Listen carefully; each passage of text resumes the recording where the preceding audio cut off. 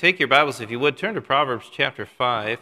Keep them out. We're going to look at several different places tonight. Proverbs chapter 5. I want to try to teach you something tonight, show you something maybe you've seen before, maybe you haven't, but I think it'll be a blessing to you. Proverbs chapter 5 and verse number 21. God has blessed us in Arizona, and it's Mormon country. I told somebody before the service tonight, I asked him a question. I said, why did the Mormon cross the road? Any of you know why the Mormon crossed the road? To get to the other bride. And that's just something you can take with you. If you don't get anything else, you can take that with you from tonight. Proverbs chapter 5 and verse number 21. For the ways of man are before the eyes of the Lord, and he pondereth all his goings. Look, if you would, at Proverbs chapter 15 and verse number 3. Proverbs chapter 15 and verse number 3. The eyes of the Lord are in every place, beholding the evil and the good. Have you ever felt forgotten or overlooked? Have you ever felt lonely or distraught or discouraged or disheartened or all of these at one time? I guess we've all been there. I remember one time as a teenager, I was here at First Baptist across the street, and on a Wednesday night, Brother Eddie wasn't overseeing that particular meeting, but it was junior hires, and there were many of us in there. I don't know how many. And the leader said, we're going to have some testimonies tonight. My immediate thought was, please, not me. Please don't call on me. And I was shy as could be, believe it or not. I know it's hard to believe, but I was so shy. And trying to sit as low as I could, and please don't call on me. And what do you know it? He calls on me and says, you're going to give a testimony. It's just my pride, probably. A lot of shyness is rooted in pride, and I just didn't want to be called out, didn't want to look silly. And I stammered and stumbled, and I wasn't ashamed of God, but I just didn't want to stand up in front of everybody and tell something. And after I stammered around, and they said, okay, and you can sit down, they went on to another person that gave a testimony. But I remember being so humiliated. And just, again, my pride, but I came back across or down from the class to where my mom and dad were sitting. I sat down next to them, and I just put my head down, and I was just ashamed, and I was so shy. And I remember my dad trying to encourage me, but I didn't want to talk to anybody. It's because of my embarrassment. And I felt like, man, I guess nobody understands me. As Christians, we are so fortunate to have the Word of God, because over and over again in the Word of God, God reminds us that He sees us. He sees us. As we saw 2 times in the book of Proverbs, you know what God says? God says, I see you. And not just I see you like I see this Bible laying before me, but it means that God sees you with a perfect knowledge. It means He sees your heart. He sees your desires. He sees your hurts. He knows exactly what you're like. He sees you completely. And for a few minutes, I want us to look at one of the sweetest illustrations of this in all the Bible, and it's tucked away in the pages of the Old Testament. So take your Bibles, turn back to Genesis chapter number 16. Somebody may ask, why study the Old Testament? We're not under the ceremonial law. No, but the truth is, the Old Testament is just as inspired by God as the New Testament is. And how God dealt with Old Testament saints reveals how He deals with us today as New Testament believers. The Old Testament, watch me, the Old Testament reveals the character of God. And one thing the Old Testament shows us is that God is not some far-removed, distant, out-of-touch God, but rather He is a God who sees, He is a God who knows, He is a God who understands. What a thought. What a thought. I want you to carry this home with you tonight. The God of the universe sees me. The God of the universe knows me. The God of the universe understands me. Father, meet with us the next few minutes, and we'll be thankful. For it's in Christ's name we pray. Amen. I had tremendous parents. As all parents should be, they were actively involved in my life. They were always there, or they seemed to be. I have a brother and 2 sisters, and they'll tell you the same thing.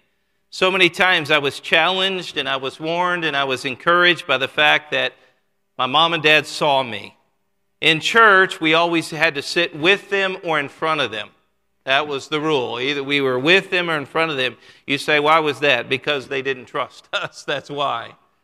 And by the way, God doesn't trust your children either. That's why He put them under you until they become 18 years of age. But I remember sometimes in church when we would be tempted to misbehave, all we had to do was glance over our shoulder, and I'd see, and invariably one of them would be looking at us. And it was just that look, we see you. We're watching. We know what you're thinking. In sports of any type or any competition, my dad was always there. Always there. I had teammates. If my dad didn't show up long before the game, they'd be asking me, is your dad going to come? Is your dad? Yeah, I said, he'll be here. He never missed any time. And my dad had a nickname for me. It was called Soup. That was short for Super Kevin. And I think he liked it because it carried a long way. Soup. And he'd say, kick shin, Soup, when we were playing soccer. And he would just always be there. And he had his eyes on. He saw me. My dad tells a story of my younger brother, Keith. He was shooting a basketball in the front yard. And we had telephone wires that went across between where he was standing and the hoop. And he was standing way back, I guess about 50 feet away. And he took the basketball and he threw it over the basketball wires. And it went right into the basket. And he was so excited. He was jumping up and down. And then he looked around and nobody he thought saw him. And it kind of was disappointing until my dad told him later. He said, Keith, I saw you. Even when we were unaware, our parents saw us. They were watching. How much more does our Heavenly Father see? How much more does our Heavenly Father love us? How much more is our Heavenly Father aware of what's happening? In fact, the Bible gives us several names for our great God, and one of them we're going to see in the chapter we're going to look at tonight. It's the term El Rohi, the God who sees. I read this and I was so encouraged. I want you to look back. I said chapter 16, but let's start in chapter 12. I want to show you a story here, and I'm going somewhere, so bear with me. Genesis chapter 12, if you would. Remember, Genesis, the book of Genesis means beginnings. It's a great book covering 2,500 years of the world's history. And really it reveals to us just who God is. It begins with creation and man choosing to sin, and then God reveals His great mercy and love in providing a plan B, because as soon as mankind sinned, what does God do?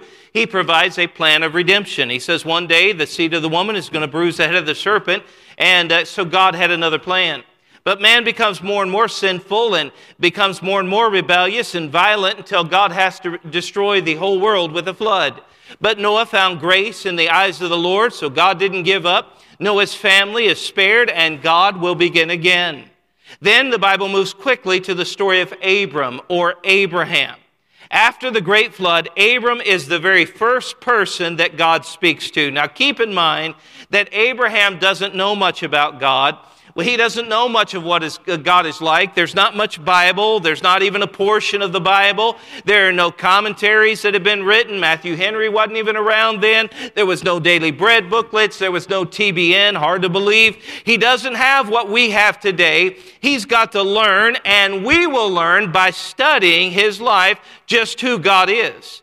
Initially, to Abraham, you know what God was? God was just a voice. That's all He was. It was a voice that speaks to him. Look at Genesis chapter 2 and verse number 1. Now the Lord had said unto Abram, get thee out of thy country, and from thy kindred, and from thy father's house, unto a land that I will show thee, and I will make of thee a great nation, and I will bless thee, and make thy name great, and thou shalt be a blessing. So this voice of God comes to Abram, and He says, here's the deal, Abraham. You leave where you are, you leave your home, you leave your family, and you go to where I tell you to go, and I will make of your offspring a great nation. Now, that's quite a promise. And now, a couple of things about this, I think you can figure it out. But to be a nation, you've got to have several things. First of all, you've got to have land. And the voice says, I'm going to give you land, I'm going to lead you to the land of Canaan. Secondly, if there's going to be a nation, there has to be a governing document, a set of laws, and a constitution. That would come later on at Mount Sinai. But there's a third thing that you need to have a nation, and that is people. You've got to have people in order to have a nation. Now hold it. As you follow this story, you'll find that Abraham and Sarah have a big problem. They have no children. They've been married for years, but no children. I'm sure they thought, hold it, God, you promised that you would make of us a great nation. Will you keep your word, God? Do you know? Hey, have you forgotten us? Do you see us? Do you care about us? That's what Abraham's story is all about. God is revealing to Abraham, and He's revealing to us just who He is. When you read this, it's sort of like taking an introductory course on God and His nature. Really what this is in the book of Genesis it's God 101. God is showing us what He is like. He's showing us His character. He's showing us how He deals with mankind. Okay, Abraham and Sarah obey God's voice, and they leave their home. They don't leave all their family right away, but they will eventually, and they travel to the land of Canaan, where the voice of God told them to go. You know what they do? They get there and they wait. I'm talking about spring and summer and fall and winter, and there's no progress. There's no child. There's no nation. So you know what they do? They keep waiting. The second spring and the second summer and the second fall and the second winter, nothing. And the third year, nope, nothing still. On and on we could go. Now look over it at Genesis chapter 16. And I want you to realize when we get here that this poor couple has been waiting for 10 long years. They did their part. They obeyed the voice of God. They left home, and here they are, 10 years later, without a child. Don't you think they were a little confused? I think so. Many have looked up to God and said, maybe they looked up to God and said, "Excuse me, God, hey, we're here. You remember us? Remember us? Remember that promise you made to us? You remember we're the couple that you called out of our homeland and you said go and we went. Now, where's the baby, God? We're supposed to be a nation. Remember that? Here we are. We're waiting. Do you see us, God?" Genesis chapter 16, verse number 1. Now Sarai, Abram's wife, bare him no children, and she had an handmaid, an Egyptian, whose name was Hagar. Keep in mind, 10 years of waiting, and now they're frustrated. Do you know what we often do when we get like that? We come up with an alternate plan. We have our own solution, as Sarah did. She has an Egyptian handmaid or maidservant by the name of Hagar. Look at verse number 2. And Sarai said to Abram, "Behold, now the Lord hath restrained me from bearing. I pray thee, go in unto my maid. It may be that I may obtain children by her." And Abram hearkened to the voice of Sarah. Now this wasn't wise, but it was somewhat common in those days. There were no adoption agencies. There was no written law of God. Often the husband would go into a servant, and the child that was conceived would be considered that couple's child. So Sarah says, let's do it that way. Abraham says, sounds okay to me. Look at verse 3. And Sarai, Abram's wife, took Hagar, her maid, the Egyptian, after Abraham had dwelt 10 years in the land of Canaan, and gave her to her husband Abram to be his wife. As you might imagine, this creates major problems in this home. Note the dynamics. First, Sarah is up here, and Hagar, her servant, is down here. But now, Hagar is moved up to here, where Sarah is. She is Abraham's wife, but at the same time, she is still Sarah's servant. So this is creating an awful problem. Look at verse number 4. And he went in unto Hagar, and she conceived, and when she saw that she had conceived, her mistress was despised in her eyes. Now think about this. For all these years of their marriage, Sarah had hoped and had longed for a child, but no child came. Hagar comes in, and a child is on the way. And when Hagar realizes this, she begins to despise Sarah. So here it is. First of all, you have Hagar way down here. You have Sarah up here. Now, at the marriage, you have both of them that thinking they're equal, and then you have Hagar who now has conceived a child, and now she thinks she's above Sarah. She looks down at Sarah, and she taunts her, and she mocks her behind her back. Look at verse number 5. Sarah said to Abram, "My wrong be upon thee." That's familiar, isn't it, fellas? "I have given my maid into thy bosom. And when she saw that she had conceived, I was despised in her eyes. the Lord's judge between me and thee. Sarah says, Abraham, this is all your fault. And you know what? She was right. Abraham was a spiritual leader, and he should have said, no, Sarah, we're going to wait on God. But he didn't say that. Now we've got trouble in River City with a capital T. I mean, we have Hagar that's making fun of her mistress, Sarah. We have Sarah who's angry at Abraham.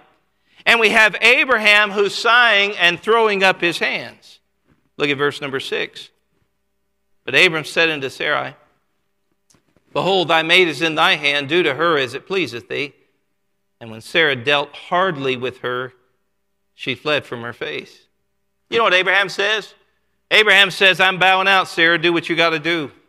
Do what you want to do. But this is a big problem because Hagar is not just his servant, but now she is carrying his child. There's hatred, there's jealousy, there's mistreatment. Both ladies are mad at Abraham. Fellas, you think you got it bad? Both ladies are mad at Abraham. It got so bad that Hagar ran away. After all, her name means to flee. You can look it up. Folks, this is nobody's finest hour. You know what this is? This is a mess. This is a big mess. It's kind of like the messes we find ourselves in from time to time, especially when we step out and try to step in for God and make alternate plans. You've got Hagar sneering. You've got Sarah retaliating and beating Hagar. You've got Abraham helplessly watching. Hold it. Don't leave me now. Out of these three people, who would you say is the main character in this story? Who has been the focus of this story since chapter 12? Would you say Abraham? Would you agree? How many would say Abraham would be the main character in this story? Wouldn't you expect for God to keep the spotlight on Abraham? Wouldn't you expect him to at least keep it on Abraham and Sarah in the tent? I mean, these are the two that received promises from God. Surprise! The story doesn't focus on them at all now. God's inspired and preserved word focuses on this little slave girl who ran away. I love the great heart of God, don't you? Remember, this is God 101. We're learning for the first time just who God is. Look at verse number 7. And the angel of the Lord found her by a fountain of water in the wilderness. Who? Hagar. By the fountain in the way to Shur. The angel of the Lord is the first time you find that phrase in the Bible. Perhaps it's an Old Testament appearance of the Lord Jesus Christ. He found her on the way to Shur. You know where she's going? She's going back to Egypt. She's going back home. She's going back to where somebody cares, back to where somebody actually sees her. Look at verse number 8. And he said, Hagar, the angel of the Lord does, Sarah's maid, whence comest thou, and whither wilt thou go? And she said, I flee from the face of my mistress Sarai. The angel asked, where are you going? And she answers, anywhere but back to Sarah. She said, I'll never again look at her face. I'm not going back there. Can you see it? She's angry.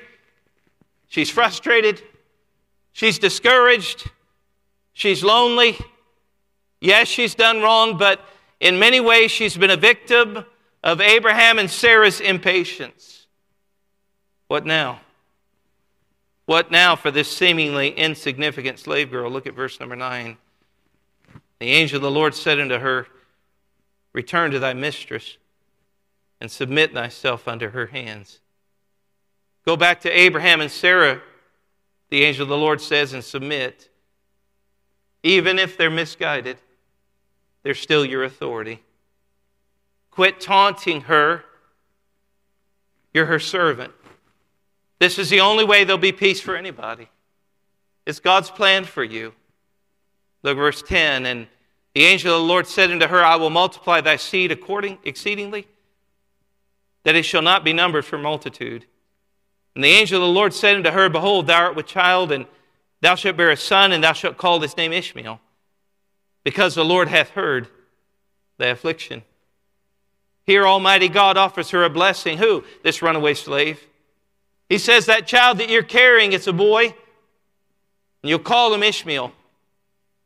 You know why the word Ishmael means God shall hear? I love it. God knew all about it.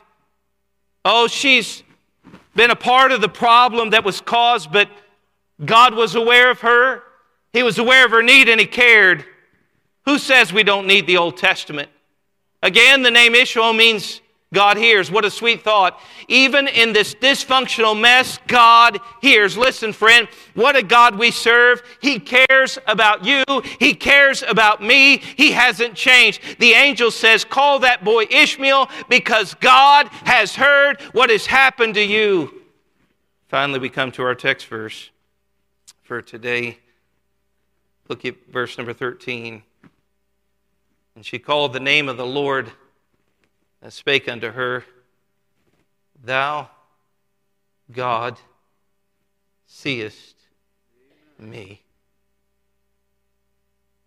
The title of our message, Thou, God, seest me. For she said, Have I also here looked after him that seeth me?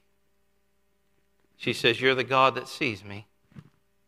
I have now seen the God that sees me. Watch me, folks. Here's God 101. God sees me. God is aware and He cares. Can't you see what God is showing us? The first person who gets some insight into the nature of God, or this portion of the nature of God, is a slave girl named Hagar, who would become the mother of the Arab people.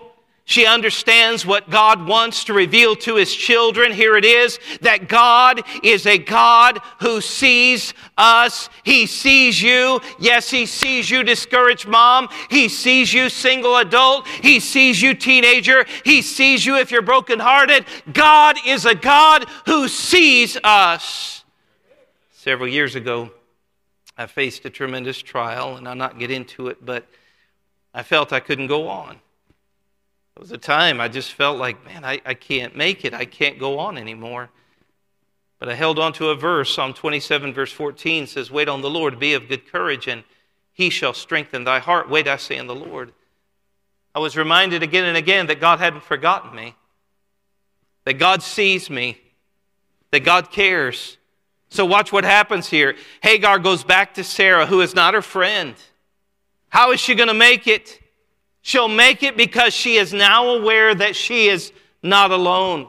The Almighty God sees her, that God watches over her, that God will help her. He sees and He cares. Whatever she faces, she realizes now that Thou, God, seest me. Hey, I too have seen the one who sees me through the Word of God. He's not just some far removed, unseeing God. Our God is a God who sees, and our God is a God who cares. She gives God a new name. El Rohi, the God who sees. Take heart, friends, He sees you. These are challenging times that we live in. So many are struggling. Some of you are struggling with health issues. Some of you find yourselves in a complicated relationship mess, maybe like Hagar did. Maybe you had something to do with it, maybe not. You find yourself in a mess. I have folks in our church like that. We have a man that we're praying for now named Matt East, and one of the most faithful men in our church, just in his late 30s, and he's battling cancer. He's got brain cancer, and they've done 2 surgeries and try to remove it, and they can't remove it all, and now he's undergoing chemotherapy and radiation, and our church is praying for him. Illness comes. False accusations come. Financial struggles come. Broken relationship, the loss of loved ones. How can I make it, preacher? How can I go on? Here's how you make it. Thou, God, seest me. There's a God in heaven who sees, and there's a God in heaven who cares. Watch me tonight. If you're burdened tonight, and you're discouraged tonight, and maybe you're at a place similar to where Hagar was, let me answer me this question. What if God sees? What if God knows? What if God really cares? There are young people that ride the bus. I preached to some of them at City Baptist today. And I know teenagers can put on a tough front, but a lot of times there's hurt there. We live in a day and age where we have just lost our mind. It's Romans chapter 1 come to life. People are given over to a reprobate mind. These young people are living with that, trying to determine how many genders there are. So basic. God's already determined that. But they're facing this pressure. And young people come and they find a little taste of heaven here at church or maybe at City Baptist School, but they go home and there's conflict there. And there's arguing and there's fighting. And they go to their room and maybe they put on their headphones because they're trying to drown out an argument between two people that they love dearly. And tears come. I hope when you reach that point you'll remember this. El Rohi. God sees me. Thou, God, seest me. Remember 2 Chronicles chapter 16, verse number 9. The eyes of the Lord run to and fro throughout the whole earth to show himself strong on behalf of those whose heart is perfect toward him. Hey, what if God knows? What if he sees?